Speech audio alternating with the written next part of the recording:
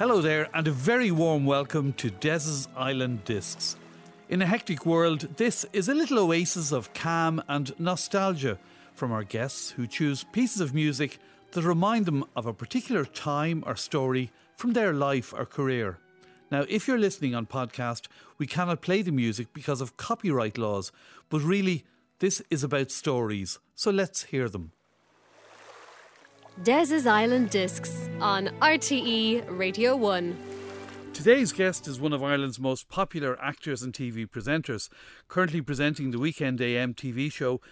One of his many successful acting roles, though, is also enjoying a rerun with Bachelor's Walk being reshown 20 years later. It's a pleasure to welcome Simon Delaney. And Simon, I have to say, in our house, we're all loving Bachelor's Walk all over again. Have you watched the reruns? Do you know, I have, Des, and it's kind of bizarre. It's bizarre watching it for a few reasons. But the main reason I'm finding it bizarre is that my 13-year-old is sitting beside me going, "What are you doing now with that? And are you smoking again in that scene?" It's very, very weird. But it's so enjoyable just having that trip down memory lane. And actually looking at Dublin back 20 years ago. Yeah. Like every exterior shot, all you can see is cranes, you know, when the boom was happening. And we're smoking in every scene there, and we're smoking indoors. We commented on that, all right, yeah. It was considered mad, isn't it? Normal at the time. It was Exactly. Was that a pivotal show for you?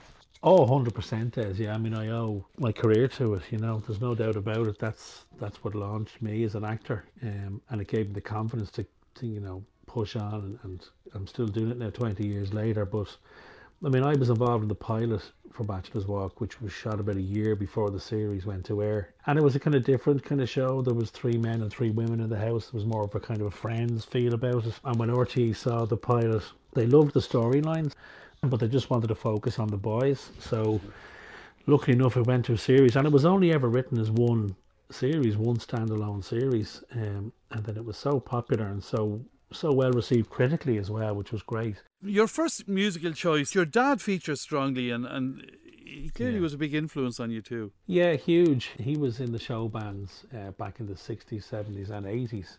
And he played clarinet and he played saxophone, and he was the lead vocalist in a band called the Rebel Show Band. And they, like dozens of other bands, you know, toured the country week after week. They all had 9-to-5 jobs. Tess. My dad was a printer working in Smurfits at the time, and they'd finish work, they'd knock off work early on a Friday, and then they'd jump in the car, and they would have residences then in various pubs, clubs and hotels around the country Friday, Saturday and Sunday night, and they'd do that and then come back to work on the Monday. But he was a huge influence. Hard graft though, that, isn't it, Simon? Incredible. But it's like anything, Des, if you like what you do, you don't work a day in your life, and these lads loved it, you know. And the stories that my dad used to tell about life on the road, and you know, 3 carloads of fellas and band equipment and drum kits and all wedged into the cars, touring the highways and byways back in the days when there weren't even decent roads. There were great stories, and I lost my dad when I was only 26. You know, he was a huge influence on me, and particularly in terms of my musical choices. We were surrounded by the crooners, you know, in the house. He was a big fan of Dino, Frank Sinatra, all the big hitters of the day, and that seeped into my psyche. It's music that I still love to this day. And I remember God Be Good to him, Jerry Ryan. I remember driving to work. I was actually driving to work in RTE. I used to do a radio soap written by Lee Dunn called Convenience Corner, and we used to go out every Friday morning and record the following week's 5 episodes. And I remember driving into work, listening to Jerry 9 o'clock, and he announced that Sinatra had died. And I remember driving through the East Link, and I pulled in and I was roaring crying. It had a huge impact on me. And he played My Way, and I was in bits. And I remember then a couple of years later when my own dad passed away, and a good friend of mine, Eddie, who was a great singer, said, "Would you like me to sing a song at your dad's funeral?" And I said, "Absolutely." And I said, "What are you thinking?" And he said, "We'll go with The Summer Wind by Sinatra." So that was sung at my dad's funeral, and it's a song that I'd always loved, but now it has that special extra meaning for me. I can understand why. And your dad, did he ever get to meet any of his musical heroes? You know, this is the thing. This became my dad's pub story. Apparently legend went amongst him and the other band members that they played a gig one night with Frank Sinatra himself. Now, The story goes that they were in New York. They'd been invited over to New York to do a 6-week residency in a place called Hayes Hotel in Manhattan, which is no longer there, unfortunately. And legend has it that one night Sinatra came in and played a gig with Dad's band. Now, whether it's true or not, it doesn't matter, because it's a great story. My dad used to tell the story, and every time he told it, the audience at the gig got bigger. You know, there was 100 there. There was 200 there that night. There was 300, you know. And I used to remind him of this fact, and he'd say to me, Myrtle, I tell you, son, he says, it's closer to Sinatra than you'll ever get. And he was right.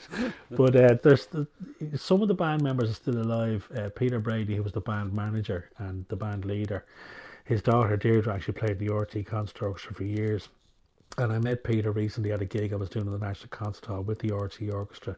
And we spoke about that night, and I said, did it happen? He said, well, you know, it happened.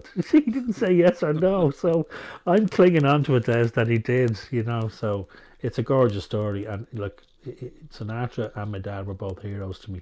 Yeah. And that song is particularly significant now. Des's Island Discs on RTE Radio 1. That's The Summer Wind by Frank Sinatra, the choice of today's guest, actor and TV presenter Simon Delaney.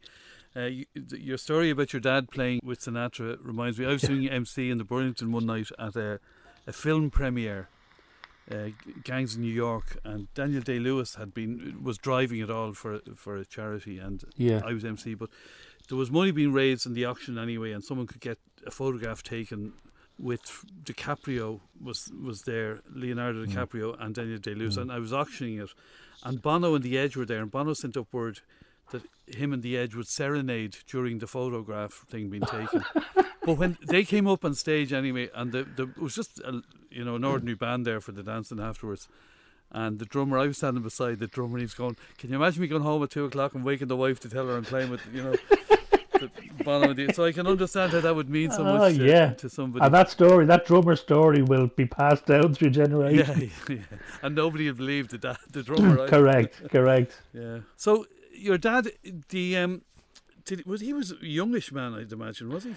He was only 69 when he passed away. Actually, out playing golf up in RD Golf Club, bent down to Marcus Ball on the 17th green and dropped dead. And I remember, it's amazing how I'm laughing here because comedy comes from tragedy. I remember being driven up to RD that night, up to the hospital nearby to identify the body, and I met the two men who he was playing with that day.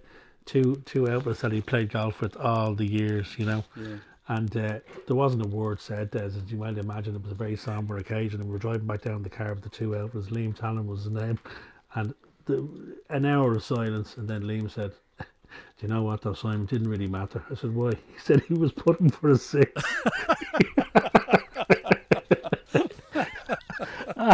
And laughter just broke out in the car, and there were snots and tears, and I thought, Jesus, that's great. He'd scratched the hole anyway, so it didn't matter. Oh Lord. That's a real Dublin humour. Isn't it just? Yeah. And did you always want to be an actor when you were a young fella? No, I had no ambition or grow towards it at all. I remember being surrounded by it when I was a young kid. I remember when my mum passed away. Now, my mum passed away when I was only 19, so we were very young when we lost both of them, you know. But I remember after my mum's funeral back in the house, there were lots of family and friends there, obviously, but one particular cousin, who a lot of your listeners would know, Niall Buggy, one of the finest actors to come out of this country, he was there. And I remember Niall regaling us with stories and putting on voices and singing a song and doing yarns, and I just thought, this guy's incredible. Then Niall went on to have an incredible career. It started in King David with Richard Gere, and went on to win the Laurence Olivier Award in London. And I'd always been aware of him and aware of what he did, and his side of the family were very showbiz, and I suppose we were as well because of my dad, but I never had any graw towards doing it, Des, until I was about 21, 22, and I just happened to get an opportunity to join a local musical society, and it was more as a social outlet really, and I did that, and then I just fell in love with it. I did musicals, plays, pantos, and it was the best training that I could have received, because you learn by doing in the societies, in these amateur groups, because not only are you on stage, but You're building the set, you're painting the set, you're fixing the lights, you're photocopying posters, you're out trying to get props, you're trying to find costumes, you're trying to sell tickets. Some shows you were working front of house, another show you were working as part of the crew, another show you were playing the leads. So it was a real grounding and a real, I don't know, depth of training that I got from it. And then I just kept doing more shows, and then I was asked to guest with different societies around Dublin. So then I was going to do more amateur musical theatre than I was work at one point, and I got a chance to do a short film when I was about 26, and I did it with Niall Buggy and another actor called Ben Palmer. And an agent saw me in the film and said, "Look, do you want to give this a go for a year?" And I thought, well, why not? I was 26. I thought if it goes belly up, I just go back and get a job. And I signed with that agent, and she's now one of my best friends. I've been with her for 20 years, and we're still working. Because it is such a tough business to be in. There's so many easier ways to make a living, isn't there? Oh, absolutely. I mean, being a heart surgeon would be one, I'd imagine. No, it's a very, very precarious way to make a living. And I tell you what it is, Des, the highs are very high, but the lows are very low, you know. And I think if you come to the realisation that there are going to be more lows than highs when you go into the business, you know, it'll set you straight for the course. It's a tough way to make a living, and that's also why you have to diversify. You know, I very soon realised that I wasn't going to be able to survive just on theatre earnings, because if I was, I'd be living under a bridge somewhere, you know. So you have to write, you have to do voiceovers, you have to direct, you do television, theatre, film, profit share shows. You know, you've got to be able to do a myriad of things. It's a huge skill set, and that's something that has stood to me to this very day. You know, I'm branching out and doing different things all the time. It's self-created, the work. I think that's what you have to realise when you become an actor, you know. But you're mentally strong enough to be able to live with that and not worry about what's going to happen next month or next year. No, look, I've always been a very positive person in terms of, you know, the glass half full. Like something like, rejection is a huge part of my business, but I was a sales rep for 10 years, Des, so I was hearing the word no 15, 20 times a day. So when I became an actor and started getting no's at auditions, it didn't take any effect on me. He just got back in the bike and went to the next one, and I thought, right, I'll get the next one, I'll go for the next one. It is tough, it does take its toll. I do remember being flown out to LA to screen test for a drama series that ABC were making, and I got myself down to the last two, and had signed a contract for a 7-year TV deal with astronomical figures. And the contract, of course, meant nothing because I hadn't got the job, but you have to sign it before you went into this final screen test. And I didn't get the job. And I remember flying home from America, and I was in bits, you know, because it was the first time I was coming home to Lisa and the kids to say, no, I didn't get it. But you just have to get back on the bike and then go again. That's perseverance and patience. That's what you need in buckets. And Lisa needs that too. Well, she should be dipped and bronzed and made a saint, the woman, you know. Right? Well, I mean, you know, it's always your other half, your partner, you know, that has to bear the brunt of the ups and the downs, you know, and it's great, and sharing in the joys and going to opening nights and going to movie premieres, they're all fantastic. But when I get the phone call from my agent in New York saying you didn't get that, you know, and I'm like a bull then for 2 days, it's Lisa and the kids who have to bear the brunt of it. Sure.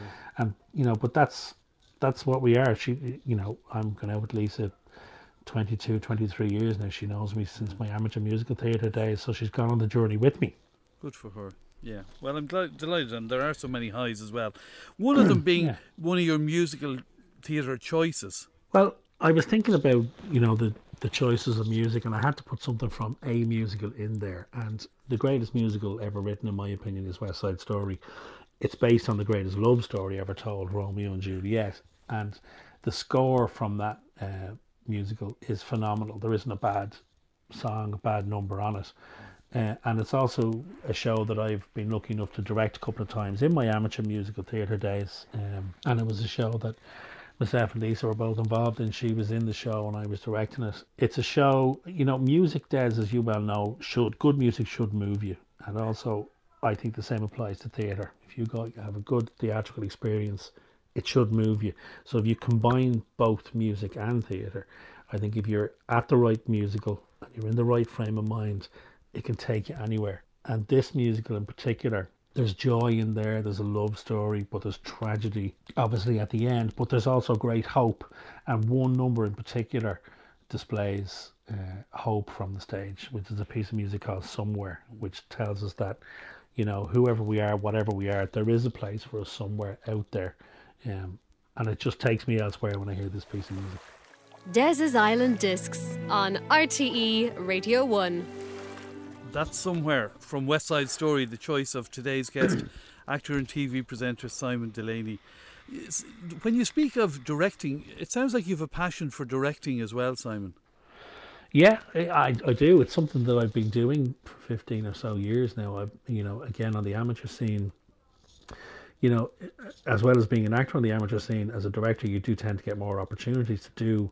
You know, when you're an actor in musical theatre and amateur musical theatre, you get to play roles that you probably won't have an arse's raw chance of playing as a professional actor, but also you get a chance to direct. And I came to find that from very early on, I loved directing. I loved shaping things. I loved creating things.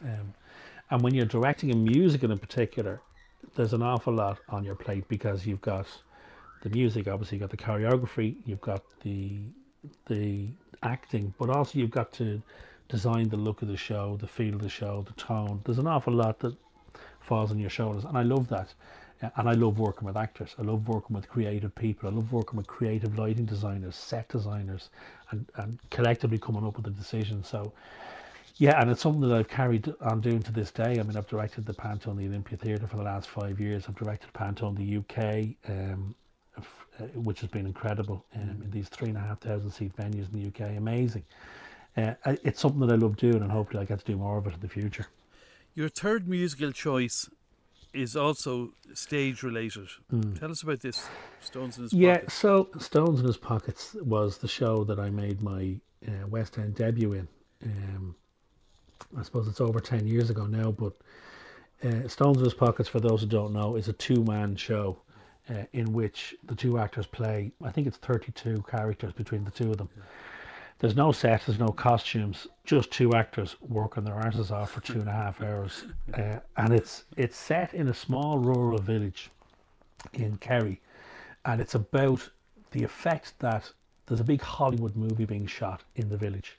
And it's the effect that this big Hollywood machine landing in this village has on the locals and the surrounding areas. So within the play, we got to play the locals, we got to play the stars of the movies, we got to play men, women, children, American, Irish, English. It's an incredible piece for an actor to perform. And the movie that was being shot in the play was along the lines of The Quiet Man, a big epic costume drama set in Ireland. And the music, the soundtrack from The Quiet Man, was used in the play, before it, during it, and after the play. And I came across this piece of music recently on Spotify, I think it was. I was driving somewhere and I nearly put the car in a ditch, because when I heard this piece of music, it just instantly transported me back to the wings in the New Ambassadors Theatre in London. And I remember sitting in the wings on opening night. And bear in mind now, my mother and father had never seen me do anything on stage. And here I was in the West End, which is, you know, to take a sporting parlance, it's the Premier League of theatre. And here I was sitting in the wings at 7:15 in the West End, about to make my debut. And this music was playing. And I was in ribbons. I wanted to go home. I thought, I don't belong here. I'm not a trained actor. This is not for me. But I just touched the back wall of the theatre, and I just asked my mum and dad to be with me that night. And I went on, and of course, once you set foot on the stage, Dr. Theatre takes care of the nerves and the adrenaline, and it was triumphant. I ended up doing nearly 1,000 performances of the play. I toured the play around Ireland, the UK. I directed the German premiere of Stones in His Pockets, or Steine in der Taschen, as they say in Germany.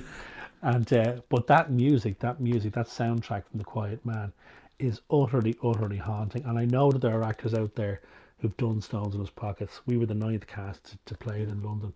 And I know that if any of them are listening now and they hear this piece of music, they'll be back on stage in Stones. And Simon, I saw it was brilliant. But I'm surprised on one level that it travelled so well internationally.